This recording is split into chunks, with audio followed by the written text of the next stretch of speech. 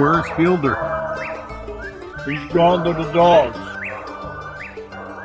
Welcome, everyone, to the Gone to the Dogs podcast. Steve Fielder here with you. It's Winter Classic week. How about that?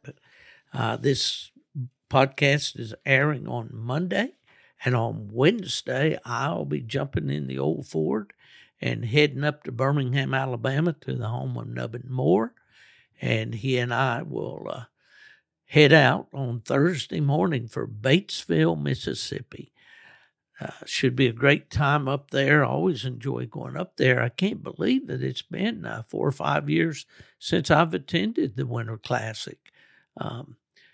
We started that thing back in 1988 in Albany, Georgia, and it took off and just became a great event there for the Southeast. And a few years ago, the licensing body, UKC, decided to move it out to Batesville, and they do have a wonderful facility out there. And this year, the powers that be at UKC and the hunting ops department asked me to participate in the judging of the bench show, so I'll be out there taking a minor role, actually, but I guess when you consider it's naming the overall winner of the top 100 in the shows for 2023, maybe not such a small deal after all. I do appreciate very much the opportunity and look forward to seeing all those great-looking hounds out there. They set this thing up really nice there in Batesville. It's all in a big arena there, a rodeo-type arena. This thing is huge. I mean, they haul dirt in there and have monster trucks and rodeos and all that sort of thing. There's seating all around the arena.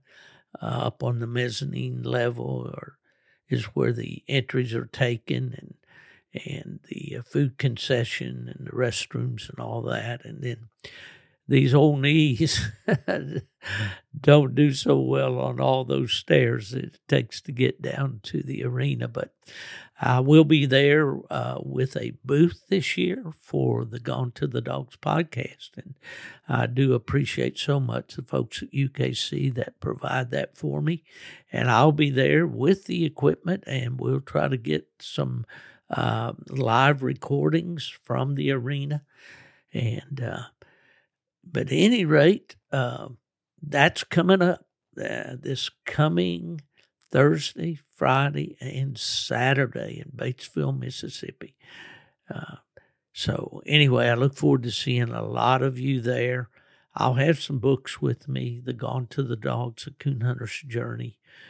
I will have some copies of Full Cry magazine that I was supposed to ship them to Jason and Danny Doobie following the Grand American, and I haven't gotten that done yet. So with their permission, I'm going to take them out to Batesville, and those will be available at the Gone to the Dogs booth for a nominal fee. If you walk through the checkout at your grocery store and pick up one of those home improvement or how-to magazines or whatever, you're going to pay $20 for them.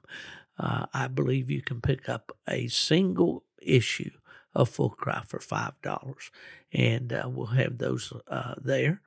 And old Nubs, my traveling partner, will be there with me, and we're certainly looking forward to seeing all of you.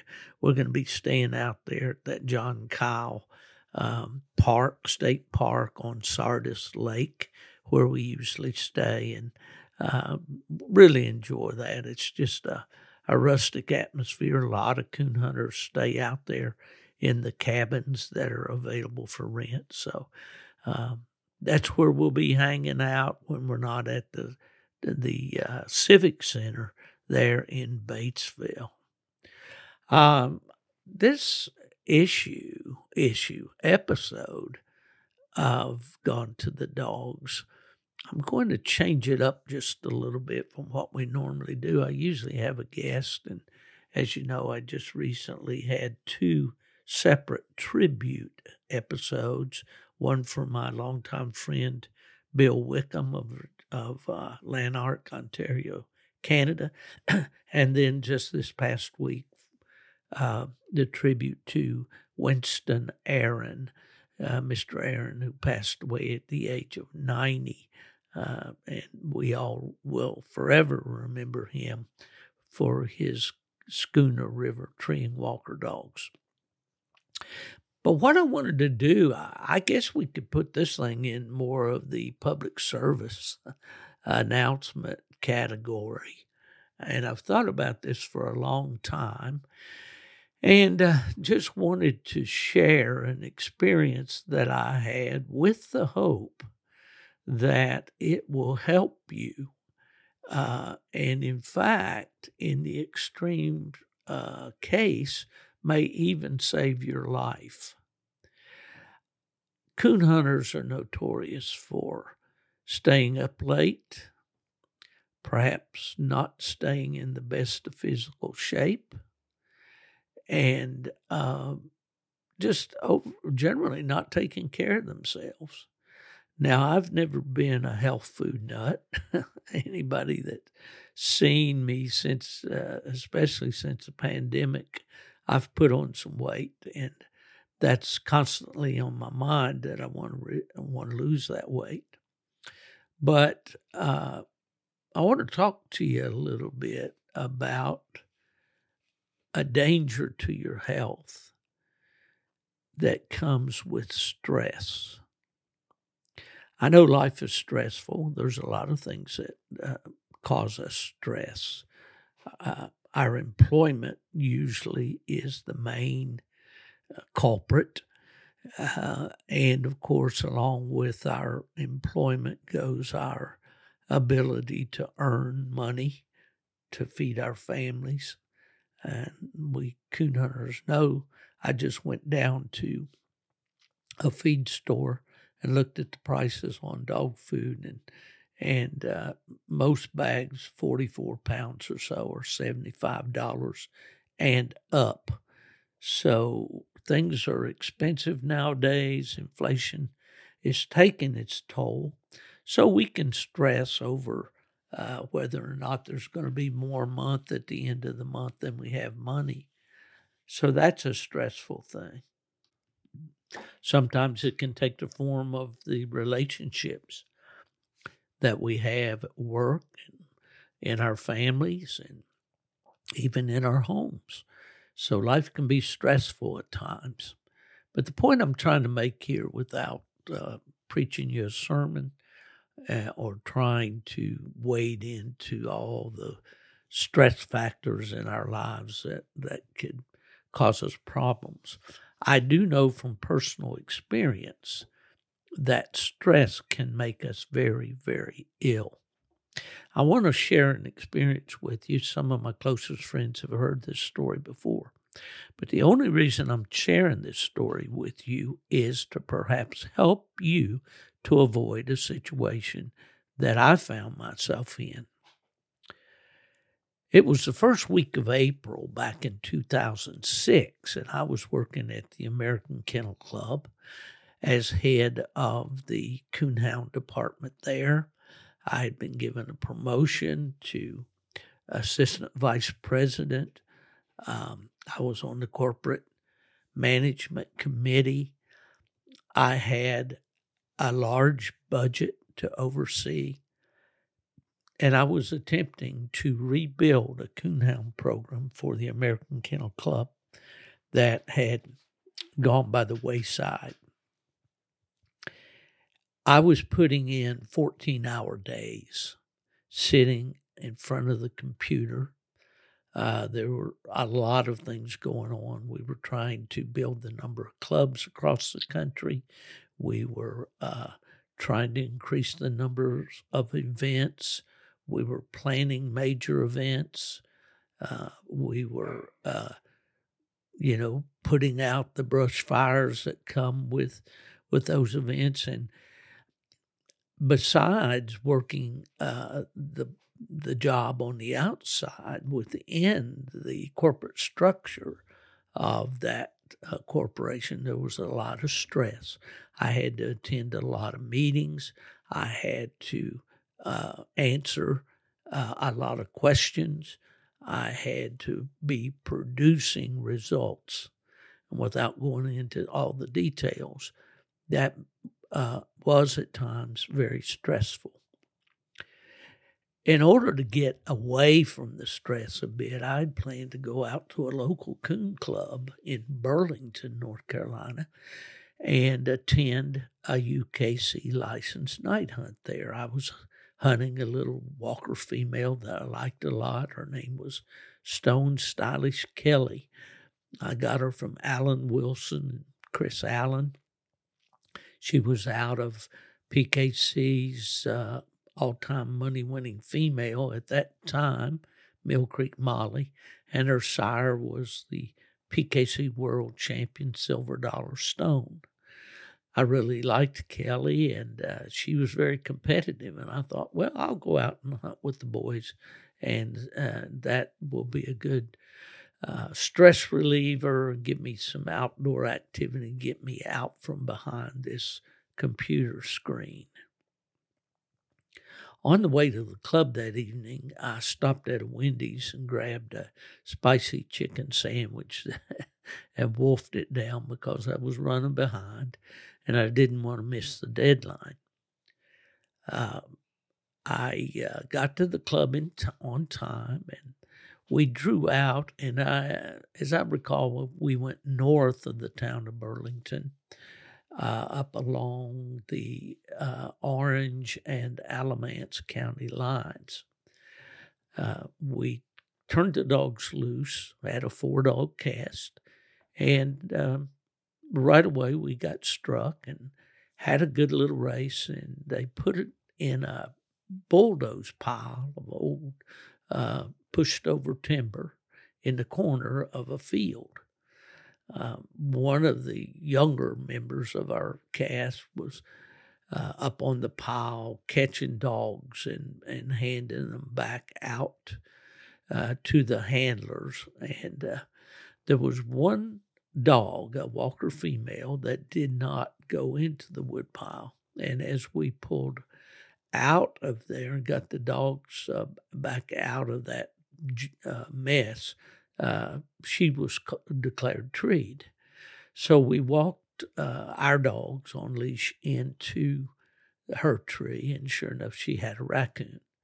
So that put me behind, as well as 2 of the other dogs, and we walked up on top of a hill and cast the dogs down across the pasture field toward a woods that lay on the other side of this little valley. The dogs got struck in there, and they were running the track, and it wasn't hot, but they were moving it fairly well and opening quite a bit. And it was at this time that I noticed that I had a lot of pressure, and I thought it was just indigestion. Having, inhaled that spicy chicken sandwich, I figured, well, I can, burp this up and everything will be good. So I just stepped off to the side of the other hunters there a little ways as we were listening to the dogs. And I attempted to inhale air and make myself burp. And I wasn't having any luck. And the pressure was starting to build right in the center of my chest. I tried those normal exercises that we do at times when heartburn or some kind of indigestion or whatever affects us, and I wasn't doing any good at all. And the more I tried, the more I realized that this was a different feeling situation that I normally felt with just gas pains. So I made the decision that I was going to withdraw my dog and go back to the truck and see if things got better. And if not, then I would take further action. Well, I told my cast members that I was having an issue and that I was going to withdraw, and asked if one of them would catch my dog at the next tree and take her back to the clubhouse, and I'd make arrangements to either pick her up there myself or have someone pick her up. They agreed, and so I started back to the truck. Now, we didn't have Garmin's at that time, and I may have had a handheld Garmin GPS unit, but it wasn't of the type that we have today that had the ability to track a dog. I remember as I went back toward the truck, and I wasn't sure exactly where it was, that the pain was getting more intense. I had read somewhere not long before that if you are fearful or suspect that you are having a heart attack, that you should cough. And so I began to cough as hard as I could. And I recall that a couple of times on the way back to the truck, I had to sit down on a log and rest because my breath was not coming very easily. Now, I'll pause this right here just a minute to say that I had noticed some faint warning signals in the form of being short of breath. My office was on the second floor of the building, and in order to be getting some exercise, I would walk up the stairs to my office instead of taking the elevator up.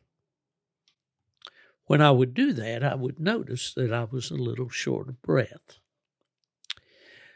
And just a short period of time before this hunt, I had taken our company photographer with me out to a club, and I wanted to shoot some pictures of the dogs treeing and just overall action photos of a night hunt to use in publicity in magazines and online.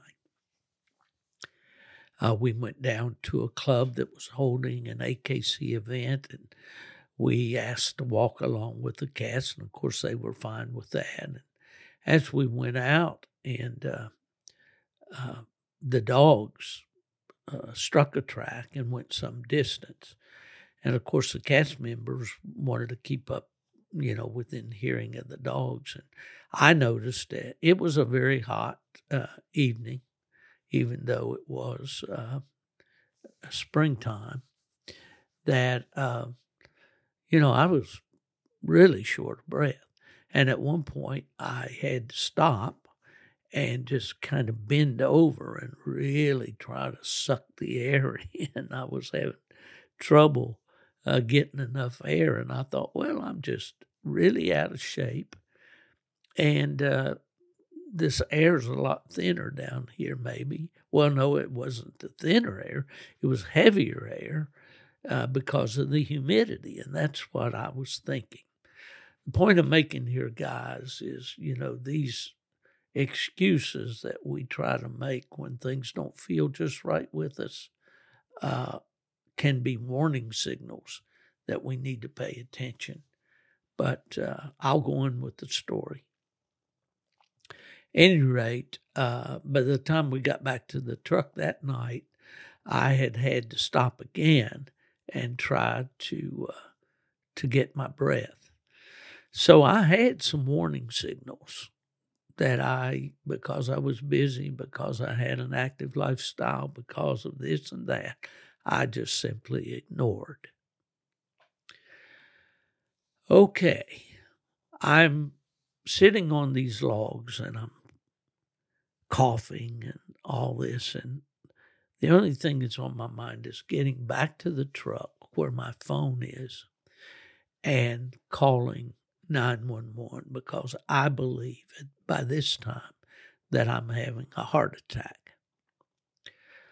When I get back to the truck, and I did find it, thankfully, the guide's daughter was sitting in their truck, and I asked her to give me the name of the road that we were on there, and she told me. And so I remember getting in the truck, and by this time I'm kind of in a hurry. And I throw the truck in reverse, and I back up, and I glance in the rearview mirror, and just in a split second, I hit the brakes. And if I'd gone any further at all, I would have T-boned another truck. That was how excited I guess I was at the time, and really was not paying attention. I did get out to the highway, and and she told me which way to go when I hit the highway. Well, I picked up the phone, and I dialed 911. The 911 operator answered right away and asked me my location. I told her I wasn't sure, that I was north of Burlington, and I believe the name of the road was Asbury Road. I could be wrong about that. And she replied, well, I'm not sure where you are. And I said, well, I'll read off some mailbox numbers here, and maybe you can locate me. And she questioned me at that time about driving while in the process of having chest pains. And I said, well, I'm going to continue to drive until you determine where I am. And it wasn't very long till I came upon a highway marker that said the Alamance Orange County line. So I told her where I was, and she told me to stop immediately and that she would send help. I did that. I remember pulling off the side of the road, and the road kind of, the shoulder gave way at an angle, so that when I parked the truck, it was angled down toward the passenger door. In just a few minutes, a local fire department ambulance showed up along with a deputy sheriff's car. Those people, I know they intended to be helpful, but they really didn't do anything for me. It was difficult to get out of the vehicle on the passenger side. But anyway, I got my waders off, and by that time, I was beginning to sweat and not really get nauseous, but it was, I was beginning to feel it a little bit. And of course, these things are the things we read about when you're having a heart attack, that you might have pain in your shoulder or arm, which I did not. You might have pain in your jaw, which I did not. But you may get sweaty or clammy and all. The only thing that I had was an ever-increasing pressure in the center of my chest that felt like I had heard before, like an elephant stepping on my chest. As I sat there with that ambulance and the deputy sheriff, which by that time had called for backup from Burlington, I just, tried to relax. By that time, the cast had come out of the woods, and coming up the highway, they saw my truck pulled over to the side, facing over that embankment. And I was told later that some of them thought that I'd, collapsed right there and had a wreck. But at any rate, they agreed to take my dog back to the club. I told them I'd have someone pick her up, and I waited. And in just a few minutes, one of those big square ambulances that you see flying down the highway came up, and there was a crew in the back, and they immediately got me in the back of the truck, and they put nitroglycerin under my tongue, and they gave me baby aspirin, and they hooked me up to an EKG machine, and away I went to the Alamance Regional Hospital in Burlington. When I got to the hospital, I learned that they had summoned the cardiologist that was on duty. He was soon in the emergency room with me. I noticed that he was taking my situation very seriously. And he told me that he wanted to give me what they called a clotbuster shot. This shot, I've been told that it's like anti-venom shot that you would get for a snake bite. But I had to sign a release in order for him to administer that shot. And he asked me if I would do that. And I said, Doc, I will do anything to get rid of this pain that's in my chest. And by that time, they were giving me painkiller, I think some morphine or whatever. But the pain was getting harder and harder, or more intense. I never lost consciousness. I never got sick.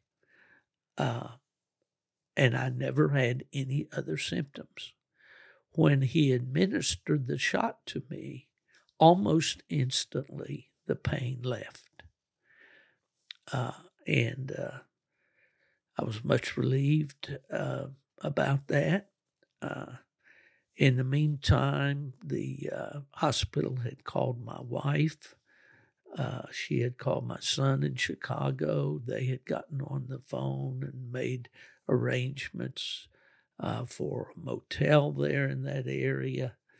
And anyway, I was taken to a room in ICU, and remember a very nice nurse there.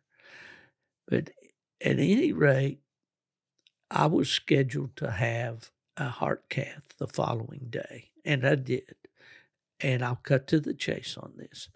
The heart cath came back that I had 2 severely blocked arteries, and that they could not be opened with stents, that I would have to have bypass surgery, what we would normally call open heart surgery. And I was asked where I would like to have that surgery. And, of course, that part of North Carolina is known for some great hospitals. There's University of North Carolina Hospital. There was Rex Hospital there in Raleigh, which was very good. But perhaps the best known is the Duke University Hospital. And I told the doctor, I said, well, I've always heard Duke is one of the best hospitals in the country. And so that's where I'd like to go for my surgery. As it would turn out, the surgeon that was assigned to my case was the chief of thoracic and cardiovascular surgery at Duke, Dr. Peter Smith. And I was just looking at the website there. He's still at Duke, and he's been there for over 40 years. But he had been the chief of that department since 1994, which was about 12 years when I went to see him.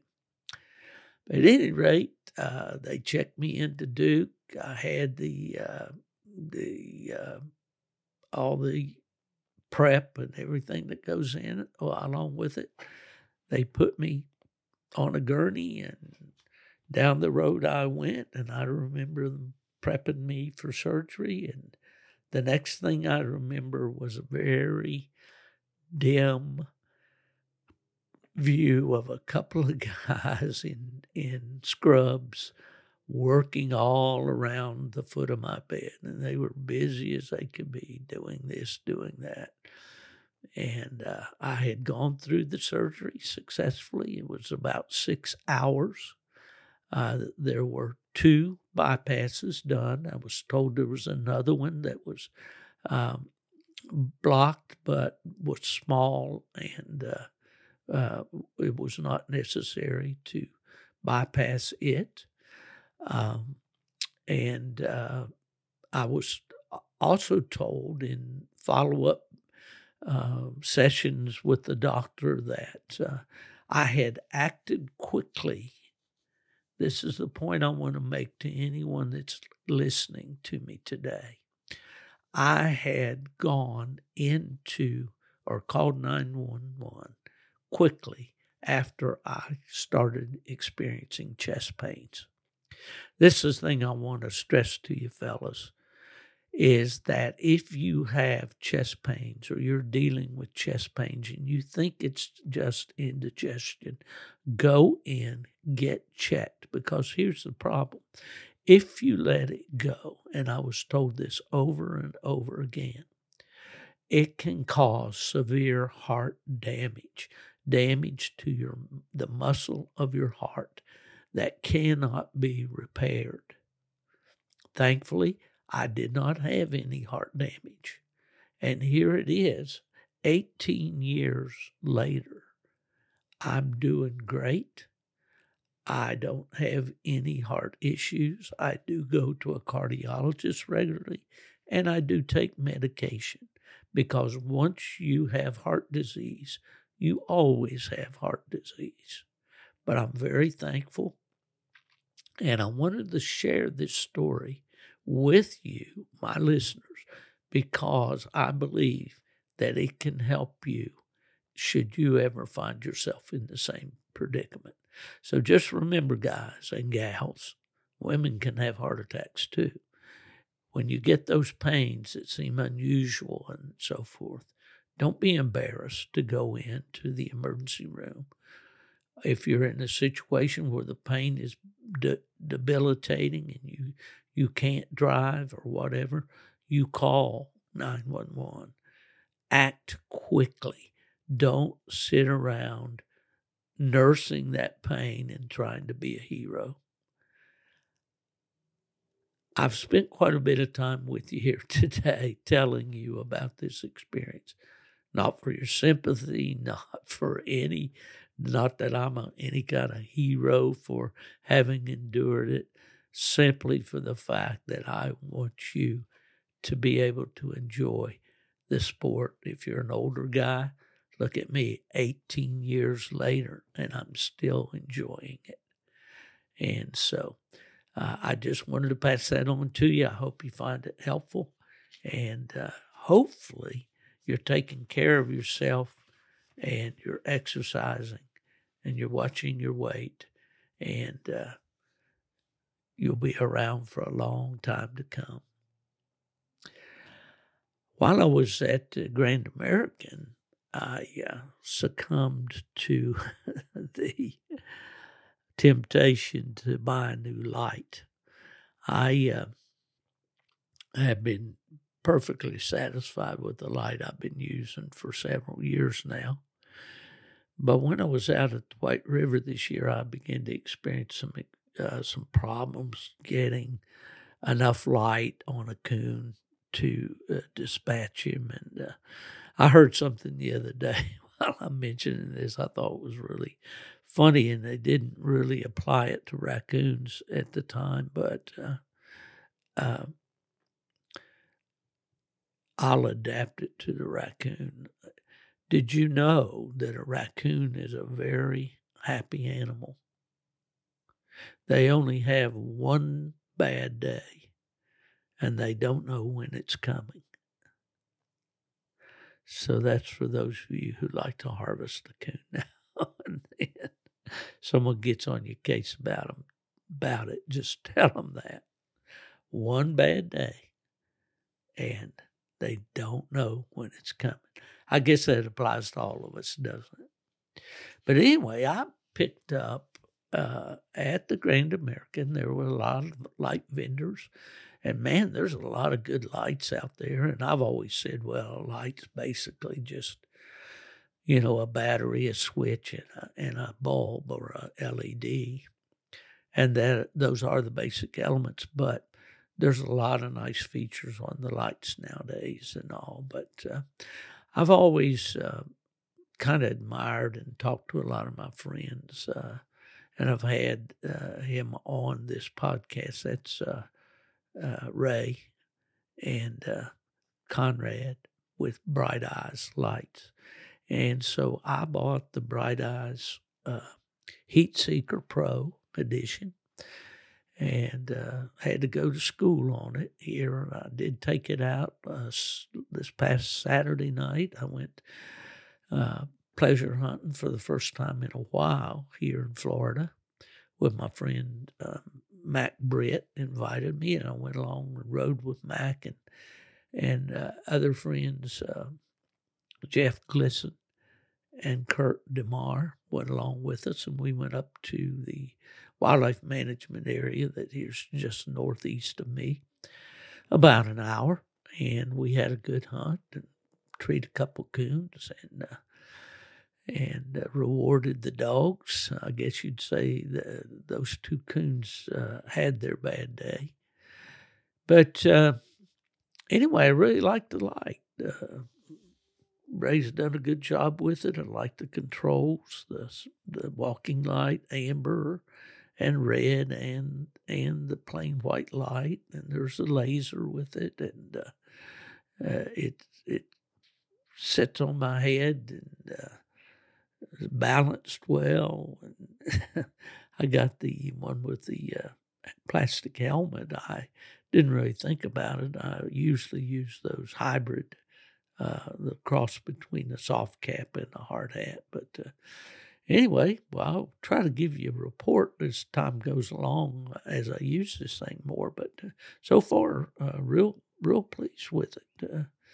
The technology that goes into these things are amazing.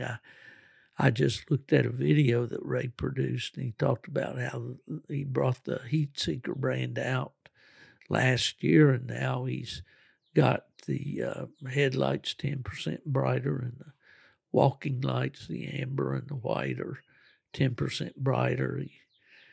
The red, I think, is still the same.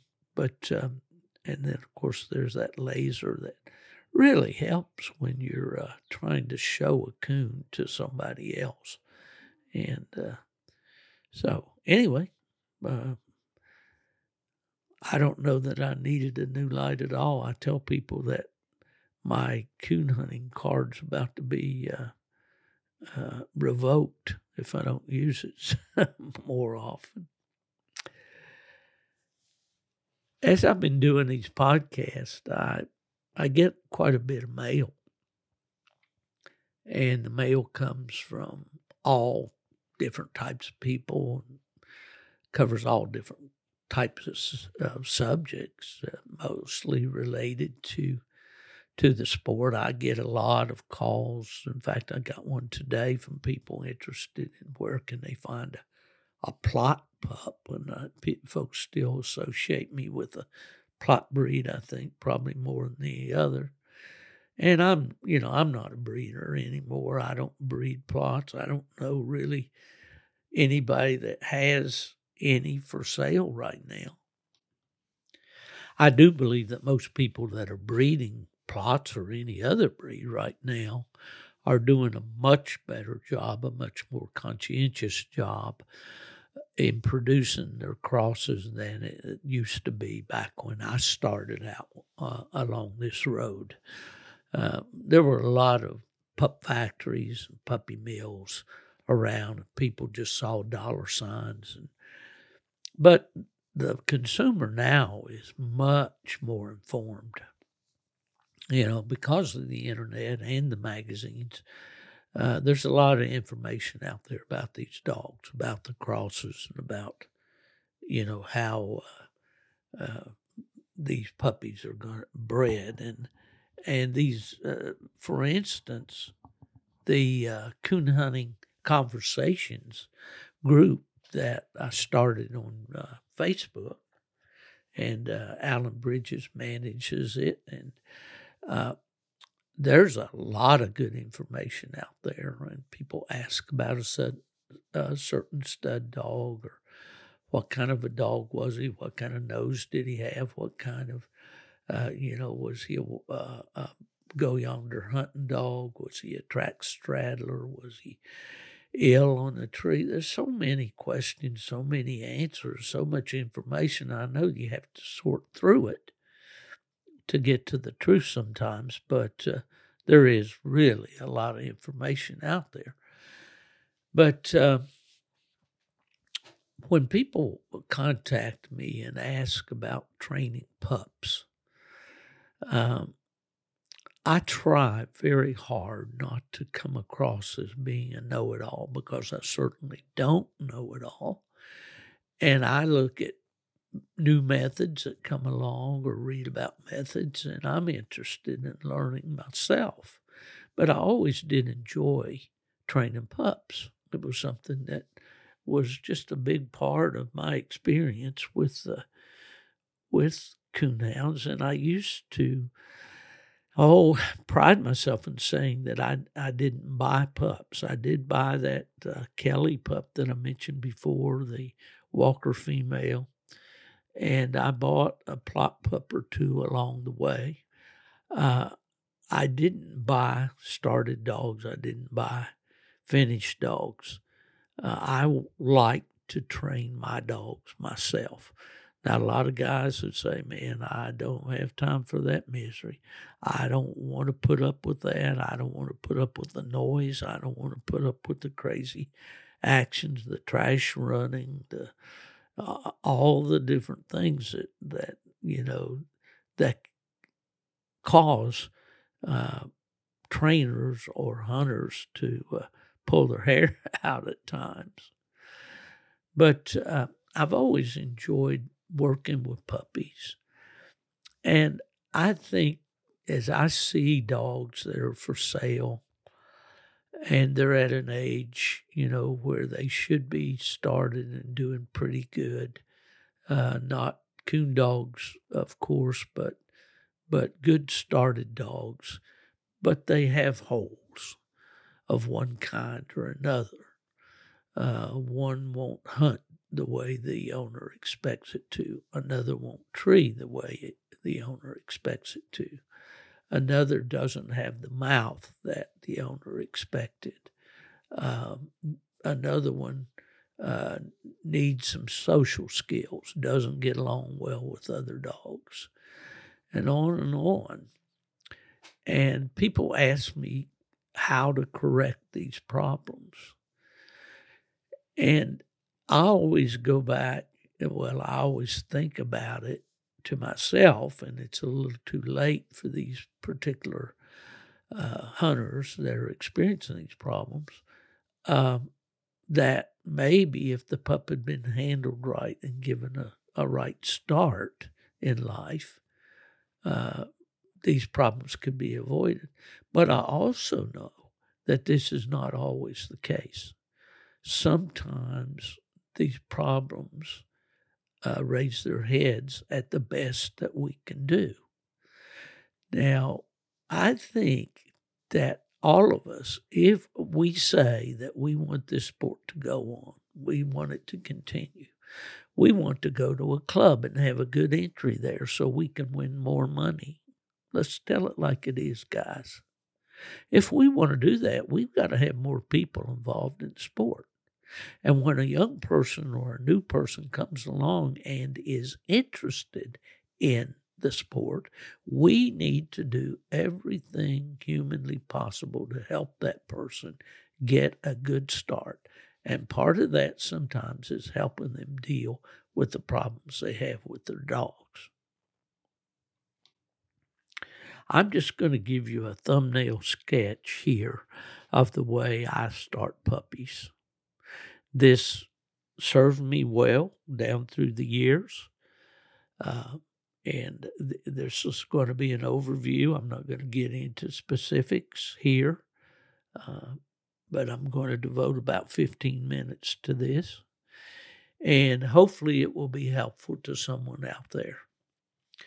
First of all, a friend of mine experienced a situation where he purchased a young dog recently and discovered on the first or second time out with the dog, that the dog was gun shy.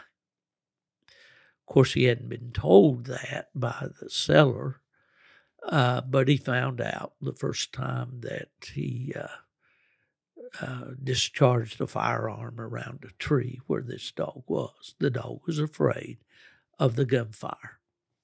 Now, the dog since has made some really rapid improvement, and I don't expect it to be an ongoing problem.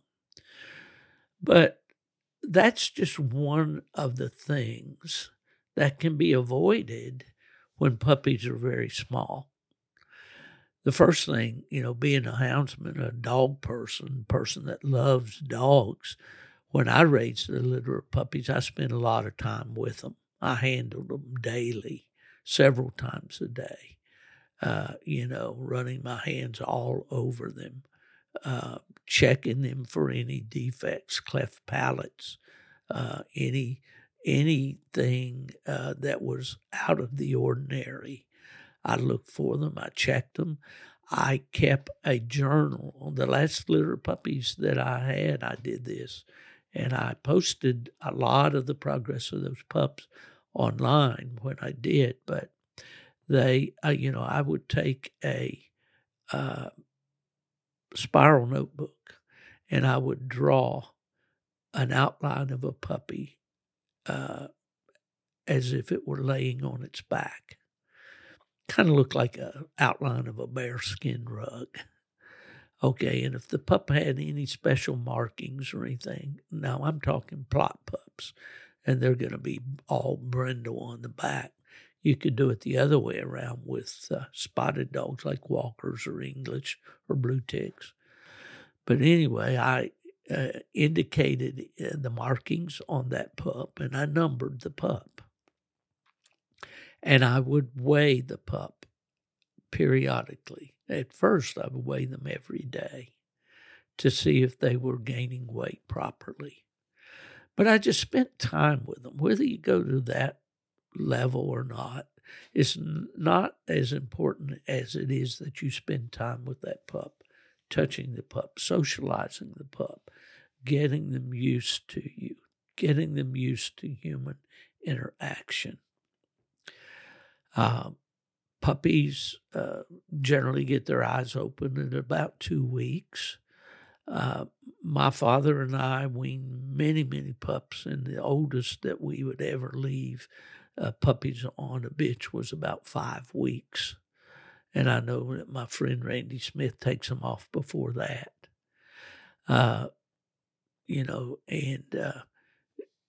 Soften that food with milk and maybe some warm water or whatever, and let them begin to eat at an early age. This pays big benefits to the female. The pups don't bag that female down, and I always hated to see that in a bitch that was, all bagged down from those pups pulling on her so long, so late. Anyway, I'm slowing down here, so I need to pick this up. Spending a lot of time with them. Okay. When they get up old, and of course we know all about the regimen of shots. We got to give them the normal vaccinations. Have to give them do the wormings on schedule. I'm not going to go into all those regimens right now. You need a healthy pup. Let's face it. You need to feed them a good, well-balanced meal, kibble, or whatever you choose to call it. Anyway, once we have got this pup on its way and it's healthy and all, as soon as it's big enough to be outside and wants to run around and play and so forth, hopefully you have an area that you, in your home or yard or a field out back or whatever, that you can let the pup run and play. You need to do that. Get them out as soon as you can.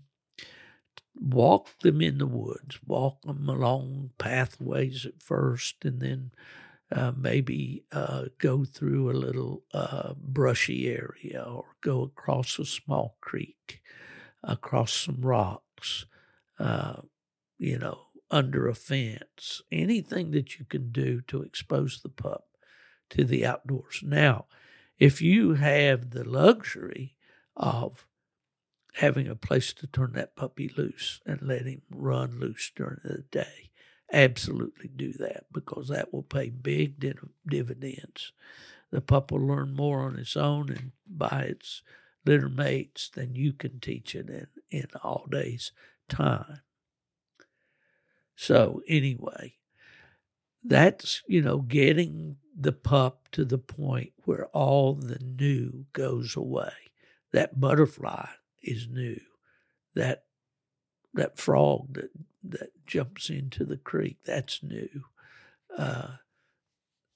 Anything that's out there that's different from what he's used to in the whelping box or in the kennel is new to him at first.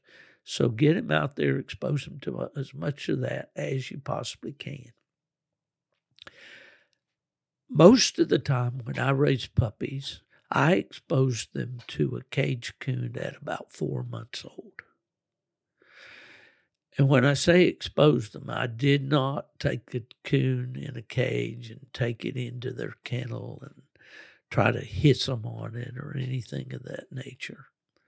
I would take a coon in a cage, sit it out in an area, maybe around behind a building or something. Take the pups out on their normal walk. And if they discovered the coon, just let them go at their own pace. If they want to bark at it, fine. If they want to run from it, fine. If they want to circle around it and all, that's fine on the first exposure. And I will back up here just a minute to say that I also do some scent training with my pups. I've always done this. I take a hot dog and cut it up in little medallions about 1/4 of an inch length. And I'll put those in a plastic bag and I'll go out and let the pups follow me, and I'll toss it out ahead of me, toss a piece of that meat ahead of me and just walk in that direction. First thing you know, the pup's going to smell that piece of hot dog, is going to start using that nose, finds it, eats it, gets the reward. And, I just keep that process going there for maybe the length of time it takes to use up a whole hot dog in the process. Then a little later on, I may set it up on a post or up on the running board of the truck or up on the tailgate or whatever, and get them looking up and smelling and locating that meat with their nose. Those are just little exercises. My dad used to set the feed pan up on the fence post, and they recognized the pan. Naturally, they wanted what was in it, so they would begin to bark, and of course they could smell the feed. It's all just little exercises to get that pup using his nose, looking up, doing the things that you're going to expect him to do once he starts on game. So that's pretty much how, I get them started at first. Now, on this cage coon thing, what I two methods that I've seen that work really well. Perhaps the best method is to have a yard dog, a a family dog, maybe a little Jack Russell or some sort, that will bark at that coon. And I've watched this so many times. That pup at first may not even be interested, but then he's going to start wondering, what's this dog barking at? What's going on over here? I'm going to go over here and I'm going to smell and see or look and see what's going on. Well, usually what happens, he goes up there and he runs his nose right up against the cage. And what does that raccoon do? He growls and jumps at the pup, and the pup usually jumps back. And if the pup acts a little afraid at that point, don't worry about it. This is where, again, I'll caution you, though, don't try to move that coon toward that pup. Let the pup do all the movement at this stage. More times than not, the pup will stand back some distance and begin to do what I call booger barking at the coon. He'll be baying at the coon and, cussing him, but not getting up close enough for that thing to do any harm. Of course, and that's exactly what you want. But little by little, you can once he starts doing that, just let him go and see what he does. And if he comes up and he starts to bark at the coon and bay at it and all, take your foot and just jiggle the cage a little bit. Now, a few years ago, the rolling cages came out. This was a cylindrical cage made of wire all around, two hoops, make a cylinder with a door in it, put the coon in it, fasten it, and, you can kind of move the cage along like a hamster on a wheel. And that triggers the desire of that pup to chase. And that's kind of what you want. And the thing about the cage coon, though, is once the pup is showing you that he's interested in that coon and he wants to bark at it, I would maybe do it a couple of times a week or so apart, 3 at the most, but I wouldn't do that anymore. The next stage that I would like to take the pup into is the stage where he gets to chase the coon and has the opportunity to use his nose to bark up at the coon. Now, some people would say, well, along this way with the cage coon, I like to toss a rope over a limb, pull it up, let the pup bark up at it.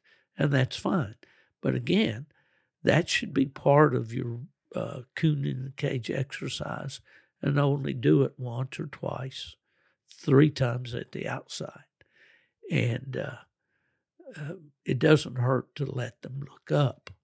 Now, one of the ways that my dad and I did this years ago, and it worked extremely well, involved having a live coon in a cage and placing a burlap feed sack in that coon cage so that it absorbed plenty of that coon scent.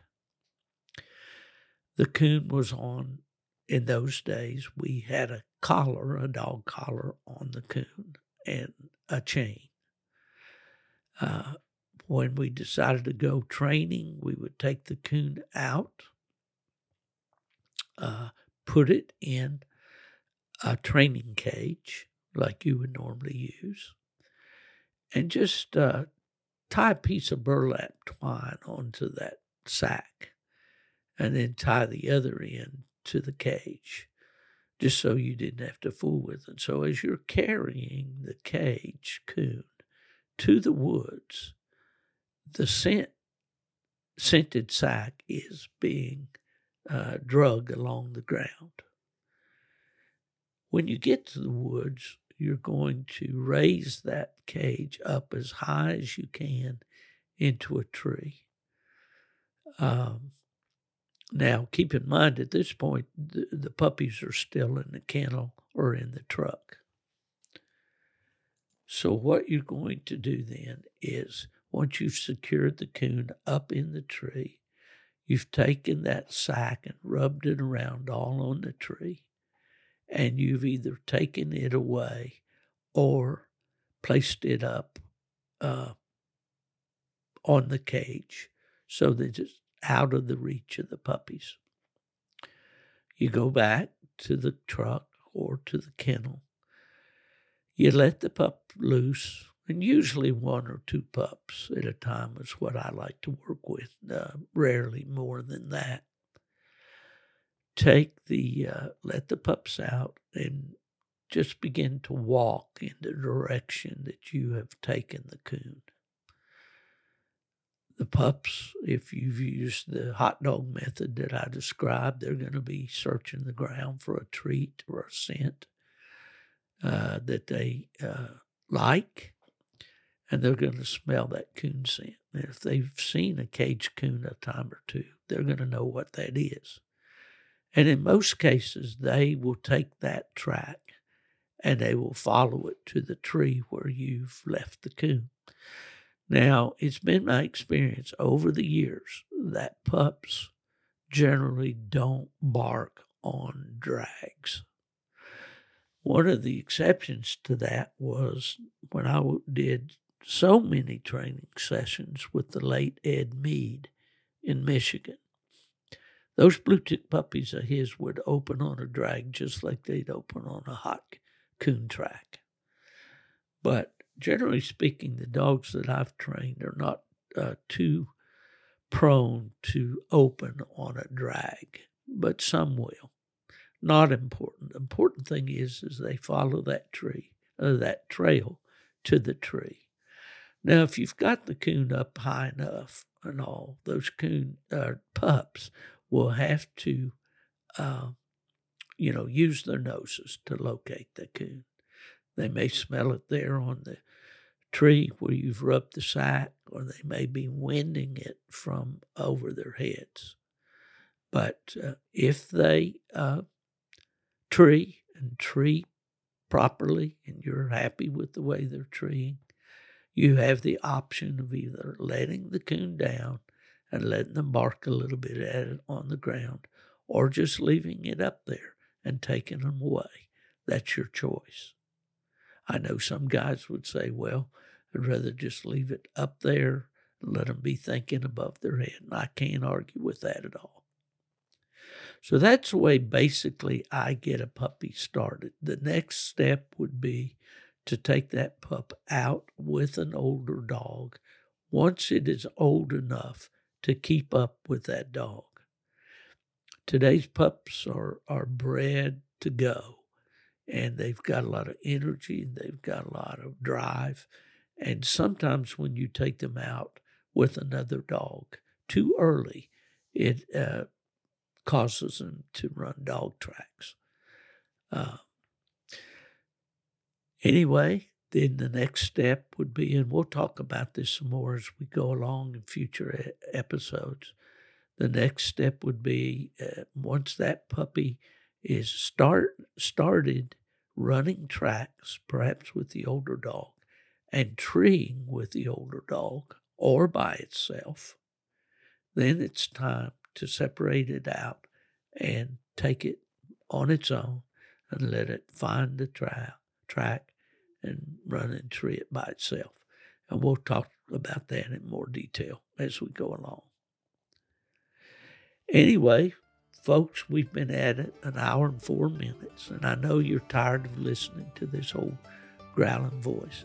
I do appreciate you for listening to the Gone to the Dogs podcast each week, and I'll be back with guests Jim Meeks and Tom Gilroy. Next week, we're going to talk about our Grand American experience. We're going to talk about those Yadkin River dogs, and we're just going to have a good time, some good conversations. And Till next week, if anyone asks you where's that old worn-out coon hunter Steve Fielder, tell them, well, you know the story. He's gone to the dogs.